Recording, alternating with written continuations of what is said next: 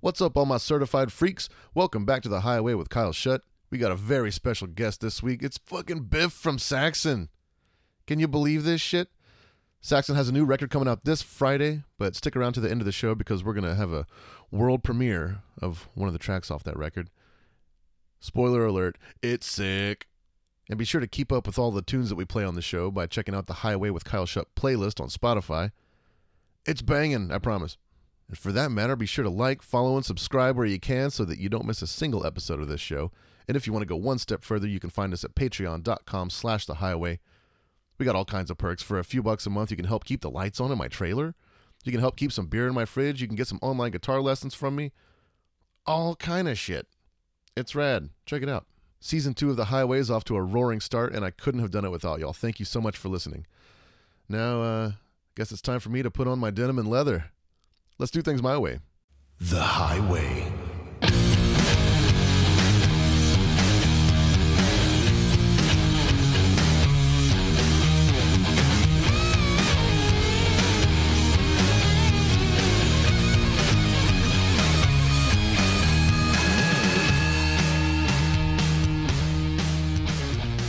Hey, Biff, what's going on? You're right. How you doing? Good. I'm sorry I'm late. The other guy went over and then my phone messed up. So, yeah. No, okay, that's cool. fine. So, let's do it now then, yeah. No worries at all, man. God, I haven't seen you in so long. I don't know if you remember, we met when you were kicking around backstage with Metallica on the Death Magnetic tour while we were opening for them. Oh, yeah, I saw it. Yeah, man, that was a real good time, man. And we were going to do some shows with you in Australia, weren't we? Yeah, but I can't remember why it didn't happen, but yeah. No, I can't remember why either. Something happened. But anyway, whatever. Right, yeah, and I remember that because instead of just, I think you, Saxon and the Sword were supposed to do some of the side waves, like the club shows as part of the that's right. Yeah, we were. Too. Yeah. So whenever y'all canceled, they just canceled our show too. They wouldn't even let us fill in, so we we had to kind of pal around with some other people. We ended up playing with like Devil Driver and then somebody else. I don't know, but yeah, I was really looking forward to that. But I was as well. I think one of the guys must have got ill or something. I seem to remember. I seem to remember there's something going down somewhere. It happened. Or maybe whenever somebody's wife got ill. It wasn't anything to do with me, but it might have been something like that. I don't know. Well, you got a new album coming out in February. I got an advanced link to it. It absolutely rips. How do you guys keep doing it? Probably me, really. I'm a lunatic with the. I like to keep the pressure on. So yeah, I'm a bit. I like trying to get everybody to write something that's special. Every album we do, I like it to be like, on the edge, sort of, going for it. Hell yeah. And it's like your 25th album, is that right? There's so many, at least studio albums. 23rd, is it? 23rd studio album, something like that. That's absolutely wild. You've been a band for almost 45 years, is that right? Yeah, 1979, our first album came out. That's when we changed our name. So I suppose we go from there, Oh, okay. From 79. Yeah, it's only 42 years. Before that, we were just, we were just pissing in the wind before that. Right. What was the name before that? Was it Son of a Bitch? Yeah, that's right. Yeah. I bet that was pretty edgy back in those days. Very heavy, yeah. It was a bit more punky, bit more of a punky outfit then, really. What were those early days like? Because between y'all and Priest, and maybe Maiden in there too, you basically invented the new wave of British heavy metal, and that's... Yeah, well, the thing is, Priest already had a few albums out when we started, though. I mean, the predators by at least 4 albums, I think. I mean, we used to go watch Priest, when we were nothing. Basically, Maiden and Saxon and Leopard and Diamond Head and Target Band, they all started around the same time as we did. So I think musically, probably not age-wise, but musically, Priest and Motorhead were already big. when we came along. Mm-hmm. You know what I mean? I think they probably started the new wave of British heavy metal before we did, to tell you the truth. But we were sort of new bands that people discovered, so it was laid at our door. But I think Motorhead had a big influence on that movement, mm-hmm. definitely. What were those early days like of touring? You just like hiring vans and things like that, or were you just riding around? Well, we didn't do a lot of support tours before that. We just traveled around in a van, mm-hmm. a big what we call transit van. Just that's what we did really, just doing clubs and things. Any shows we could get, we'd do. Anything, didn't matter what it was. We used to play with a bunch of strippers in what they call working men's clubs, and anything really, anything we could do, we'd get. And we'd sort of take over the place, put the desk at the back, put some lights in. So we were pretty much like a cottage industry. We had a pretty much we were just pretending to be a real band, really. That's what we were doing. And making demo tapes at the same time, sending them off to everybody. It's pretty rough. We all had to have girlfriends that kept us. That's what the deal was. We were, that's what it was. My girlfriend had a flat and she had a job, so it was cool. Right. It hasn't changed that much. She sort of, no, it hasn't changed at all. She sort of fed me and, kept me going, really. That's awesome. Can't do it without, those kinds of things in the early days, man. That's wild. No, I think women made a massive difference to that early rock thing. I think that's always been the case. If you look back, there's always been some girlfriend or some wife there behind the scenes who was supporting some sort of struggling artist. And then usually when they're big, they leave them. It's usually what happens. They just find somebody they think is far more exciting. But I think that doesn't take anything away from the women that stood behind these people, and probably husbands as well with female artists. Probably the same, but probably not as much. Yeah, you're absolutely right about that, man. But I gotta say, this new record sounds absolutely fantastic. Your voice is more powerful than ever. I mean, like, it's unreal, those notes that you can still hit after all these years. Do you take care of it really, or do you just kind of like live your life and that's just the way it is? I don't really. No, I don't. I don't drink hard liquor. That can mess up your vocal cords. Mm-hmm. It can burn them. I don't drink hard liquor. If I'm drinking anything, I'll be drinking wine. I will have the odd shot of Sambuca or rum. Mm-hmm. But generally, I'm a wine sort of guy. But we do go on cocktail parties sometimes when we're out and about. We've had some quite famous ones. When we were touring with, anyway, it's another story. But if we hit the cocktails, we'll hit them hard. That's really funny. Yeah, well, I try to do the thing, and I fail miserably. But where I try to, especially on tour, the drinking can kind of get out of control. So I try to drink every other day. You know what I mean? To just sort of take care of myself that way. But it's tough, man. Once you start a bender, you kind of have to keep it going. Yeah, I think the partying thing. Luckily we don't party when we're making albums, so we're sort of focused on working, But I think live, it's very difficult because apart from the show, it's really boring. Traveling between shows, Absolutely. Especially if it's a long way on the tour bus, and you're in there with all your mates and your gang, and it's just really, we've had some great bus parties. A lot of them are on YouTube actually, but we've had some. It's just like a gang, isn't it? It is. Whether it's a guy gang or a girl gang, it's just being out there with like-minded people, and we just get pissed and listen to heavy music. That's what we do. Mm-hmm. If we get really pissed, we might listen to ABBA or something like that, So or if sometimes gets really melancholy, you know. That's right. Start listening to really sad music, and everybody's really like miserable and depressed. Oh, And then we'll put on some AC/DC and bounce back again, you know. So that's all right.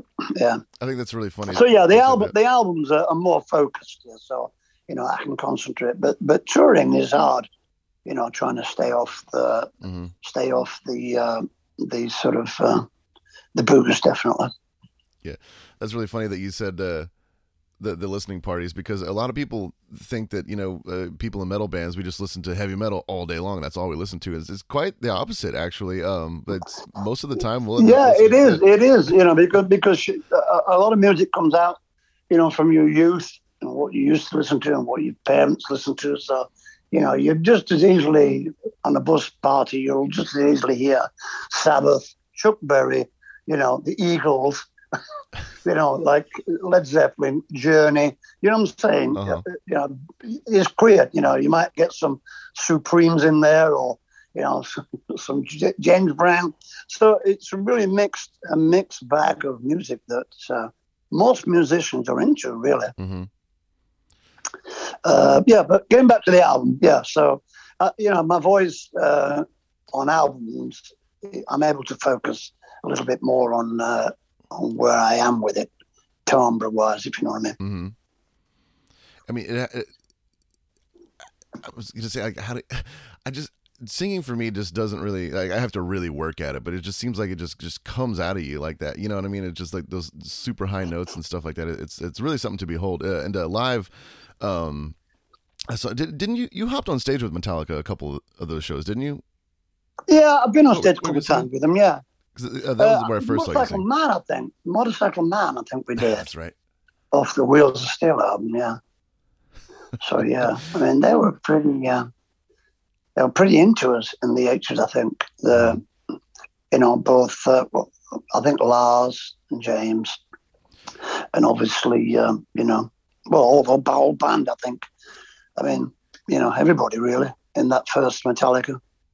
Yeah, absolutely. And Lars was he was great about coming on our bus, and he back in those days he would this was before, you know, the streaming and all that stuff. He would just burn us CDs of all the old bands that he was into, like all the old new wave stuff. And we found out about so many bands that way. He really is. He gets a lot of flack, but he's a music fan. I mean, he's a real just champion of music.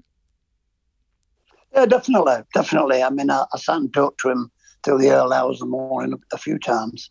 So yeah, he loves that era, and you know, yeah, they do. You know, I mean, I think all of them did. I mean, when we played with them in America the first time in 1980, I think, or 81, they played at the Whiskey A Go Go with us.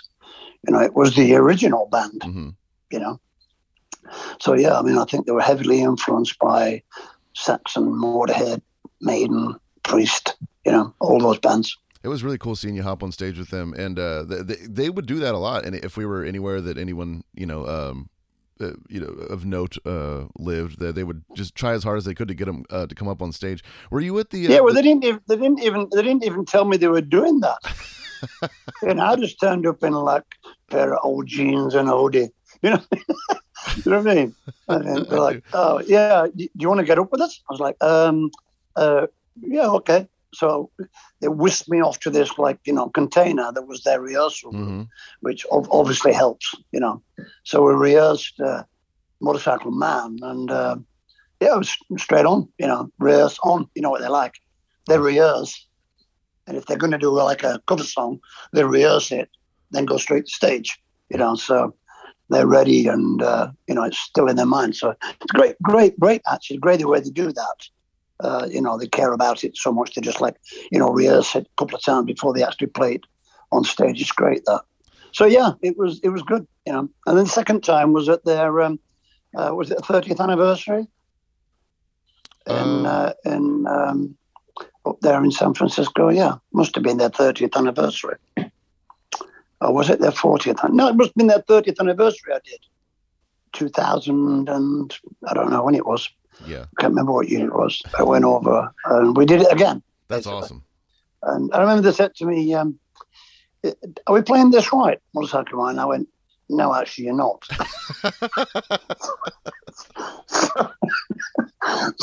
So he went up and had a listen to it and went, yeah, you're right, man. We're not playing it right. So then they rehearsed it right. Then it's just the guitar riff was different, But just that I can't say it's just a different notes in the run on the guitar.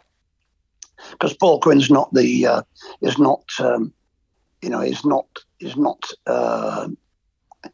doesn't have any rules. Paul, he'll just play.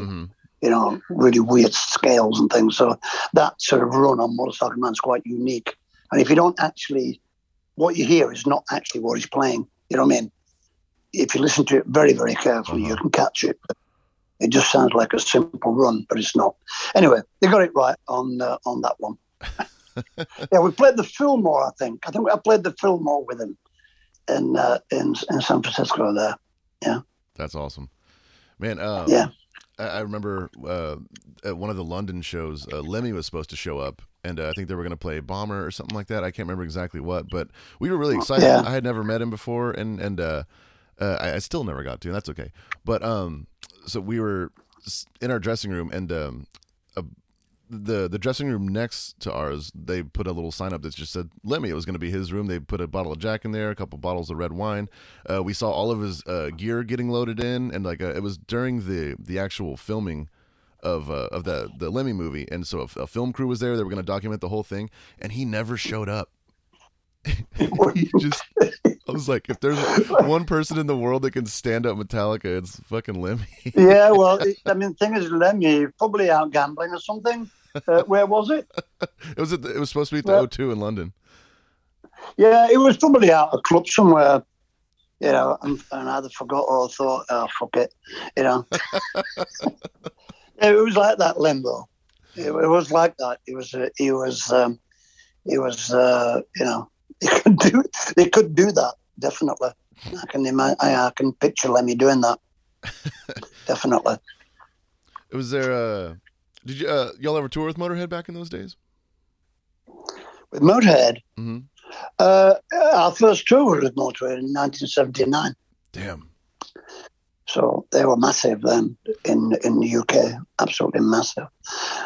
So yeah, they launched our career basically from that tour. We did that. Then we did Nazareth after that, and then I think the album came out. And the second album came out and went through the roof. That's absolutely incredible. Was that around the time that y'all did the Monsters of Rock? Monsters of Rock in 1980. It was after that tour. Oh, okay. I mean, we were still on our first album when we did the Motorhead tour, but we were playing songs off which would have been the new album, mm-hmm. Wheels of Steel. Yeah. So when we finished the Motorhead tour, the album came out and went really high in the charts and things, and. So then we did the Nazareth tour. Well, Wheels of Steel was out, and then we did the Wheels of Steel tour, part 1, 2, and 3. So it was never ending, really. Yeah. And then we did from Montreal. We did Judas Priest. That was our first European tour, and we did Judas Priest. They were British Steel, I think, and we were Wheels of Steel. So it was a double steel. So yeah, that was great. That launched us into Europe. Really great. So. Yeah, both those bands, we owe them a lot for that initial touring that we got off them. How different was touring Europe back in those days when every country had a different, monetary, unit? And well, it was crazy, but it'd been like that for hundreds of years, so people were just used to it. Pounds and Deutschmarks and francs and lira. Yeah, you just had. I mean, a lot of it was cash back then as well. Mm-hmm. So people had to use a sack full of cash all the time. It's like, you can have whatever you want, but no cash. That's what the managers used to say. You can have whatever you want, but no cash. So because they wanted it all, obviously. So. Yeah, there was a lot of cash and a lot of briefcases with handcuffs on, wow. That sort of thing. Man, it's crazy. But yeah, it's crazy, really. We used to tour with, 3 or 4 trucks back then, and one of them would be for merch. You know, it was big business then. Mm-hmm. But still is, but back then it was like a newly discovered thing, you know. T-shirts and bands. I think the 80s was when it really came in strong, you know. And those actual shirts, even the ones from the 90s now, are going for absolutely crazy money. Because I used to find old, you know, rock and roll tees from the 70s that for, you know, $10. Now you can't find one for less than like $300-$500. It's crazy. Yeah, I've got a big stack somewhere with all the old T-shirts in it. I was thinking about selling some off for charity, actually. So I might go and have a look before Christmas, see what there is there. I was going to say that, or that's your retirement plan. You know, either one. Yeah, if I got a retirement plan, then maybe that would be it. Yeah, right. Exactly. No, but you know, I could see you. It's kind of like Leonard Cohen. Like he was on tour until he died. I mean, like I think he like finished touring 4 days later. Like, he was like 85 years old or something like that. That's when he died. I've always kind of like thought that about me. I was like that. I'm probably just not gonna stop. You know what I mean? I think I'm. I don't know if I'm crazy or stupid or what, but I'm just gonna. Yeah, I look up to people like you because it's just, you know, you just never stopped. You know, just that's just crazy how you. Well, I think if you can still perform though and put a show on, you know, there's no reason to stop. I mean, I know a lot of people say, you should back in, leave room for new bands. Well, there's plenty of room for new bands. Just get some songs written. You know, that's exactly the key. You know, I mean, we don't. Buzz and Maiden, Judas Priest don't take up any space that new bands would have because we tour on a higher level. But you know, we always try and take. You know, probably not on the next tour, but we always try and take some new bands out with us. You know, to give them some sort of chances to get in front of an audience. You know, but it's like, I mean, you have to work really hard being the first band on. Yeah. That's not easy. You know, it's not easy, especially if the audience are absolutely fanatical about the headline act. You know, it can be quite hard. It was quite hard for us, you know, on all these early tours. We had to work really hard. I bet. And it's crazy, like thinking about all those old tours opening for like Nazareth and Priest and stuff like that. But because, like, you know, my generation kind of like, those are our, you know, y'all, all of you are like our heroes, you know, who we look up to and everything. But and the old adage is, you know, never meet your heroes. But I've rarely been disappointed by meeting mine. What were some of your heroes, and did you ever get to meet any of them? Let's see. I didn't really have so many heroes per se, because when I first started, I was a bass player.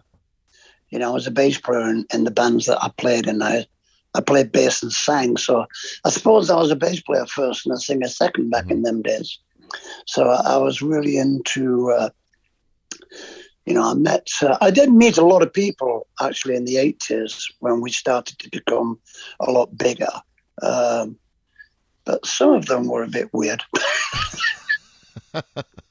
You know, but most of them were great, you know. I mean, you know, I met Phil Bennett a few times. You know, partied with him a couple of times. He was a nice, funny guy, you know. He was good. Yeah. I mean, I met Chris Squire. I was a big fan of Chris Squire because he was the great bass player from Yes, and I was into prog rock back in them. And I met him at an awards ceremony, and I went up and I said I was a huge fan, you know, when I was younger playing bass. And he went, "Oh, really?" And sort of walked off. So it was a bit disappointing, you know. So yeah. Ouch. Yeah, you can't win them all. Yeah, it's okay. No, it was all right. It wasn't nasty. He just wasn't interested. Yeah. You know what I mean? Oh my God. Well, man, do you? I mean, I know the world is kind of upside down right now. Even though we think we're able to hit the road and everything like that, we still keep hitting setbacks around every corner. You can't really predict it anymore. But do you have any plans to try to tour on the new record? Well, we made this album through a massive adversity. You know, I had a heart attack, and then we had COVID, and we managed to get the album finished. We do have some touring plans next year. Yeah, we're supposedly doing some huge 40th anniversary shows in January in the UK, hopefully, which involve castles and eagles and things. And then I think the next plan would be to come to America on the release of this album, Carpe Diem, probably with a package with Uriah Heep. Oh man, and, that's another band that just they never stopped. Yeah, they're great as well. You know, they're survivors, aren't they? Absolutely, man. And you know what? I think the last record of theirs that I heard, I think this the one that came out in 2015. It sounded exactly like they used to. I mean, just they haven't really changed all that much at all musically, and they still just rip. Yeah, it's great album. Their last one. They're on the same record label now, so obviously we'll be hearing and seeing them a lot more, probably. I love a rock band with an organ. I mean, sorry? I said I love a rock band with an organ in there. You know what I mean? Just like the big fat, just Yeah, we never had an organ in the band. The band I was in, a few bands before Saxon in the 70s, we had a Hammond player, but unfortunately the thing was so fucking heavy that we decided to get rid. We decided to sack him and get a guitarist instead. So my organ playing, with an organist was very short. Uh-huh. He had a mellotron as well, which was even heavier. Right? Yeah. Oh my God. So we just couldn't be bothered carrying him in and out of the shows because, and they took up a lot of space in the van as well. Mm-hmm. I mean, a Leslie is the size of a small refrigerator. I mean, pretty much. It is. It's the size of a cooker and weighs twice as much. So it was a great sound though when it's distorted. When it sounds great. It's not dissimilar to a guitar. I mean, I can imagine "Smoke on the Water" being written on organ. Absolutely. That riff sounds just as well on organ as it does on guitar. Actually. Did you ever get to tour with Deep Purple or anything like that? Pardon? Did you ever get to tour with Deep Purple? Yeah, we played with Deep Purple loads of times. Yeah, we've done a lot of touring with Deep Purple, festivals and tours. I love Deep Purple; they're fantastic. We did a big tour of bull rings in Spain with them, in I think maybe 2002, something like that. Mm-hmm. It's fantastic. Yeah, it's great. When you're playing to like 12,000 people every night, it's different touring. Yeah. That's the thing. It's like, it's just a different level. Absolutely. There was that time when we were playing shows like that, and I think there was like a 2-week period where every show that we played was the biggest show I had ever played. You know what I mean? Yeah. Like each one was bigger than the last one. It was nuts. I think it culminated in Istanbul. We ended up playing for like 70,000 people or something like that. It was absolutely insane. It looked like the Monsters of Rock poster. You know what I mean? Like okay, that was Metallica, was it? Yeah. Yeah. Well, the first tour we ever did in America was with Rush on the Moving Pictures tour, which must have been 1980 actually, and that's the first time I'd ever played venues that big. Mm-hmm. 25,000 people. So we did that Rush tour, and we actually learned a lot of that. They were great, actually. They were great guys, and we did a lot of shows, actually. We did about 50 shows with them on that first tour we ever did. Man, that's crazy. In a van, I might add. No shit. Yeah. Yeah, in a van, yeah. Yeah. Man, I bet you brought home a load, man. I'm just seriously, because every time I see bands playing tiny clubs in tour buses, I just see money on fire. You know what I mean? Yeah, exactly. Yeah, crazy. Oh man. Well, I always ask, my guests if you'd like to play a song off the new record. Is there one that just really speaks to you? I mean, we can play Carpe Diem if you want. I know, but that single's kind of already out. But if there's another one that you'd like to play ahead of time, well, I don't if we're allowed to do that yet. But, you can do whatever you want. I don't know. Yeah, all right, okay. It's one of them shows, is it? Yeah. Probably play Pilgrimage. You got it. I was gonna call the album Pilgrimage, and it's a bit slower song than the the heavier, more aggressive songs on the album. But yeah. Well, we're going to play Definitely. that. Thanks so much for sitting down and talking with us, Biff. I really appreciate it. I've got a mountain of respect for you. Y'all have, paved the way for so many bands, and I couldn't do what I do, and so many other people couldn't do what we do if it wasn't for people like you. So thank you very much. Yeah, we'll try and get you some payback for the gigs we cancelled in Australia one day. It sounds like a deal, man. Yeah, definitely. All right. Awesome. Thanks so much, Biff. See you later. Bye.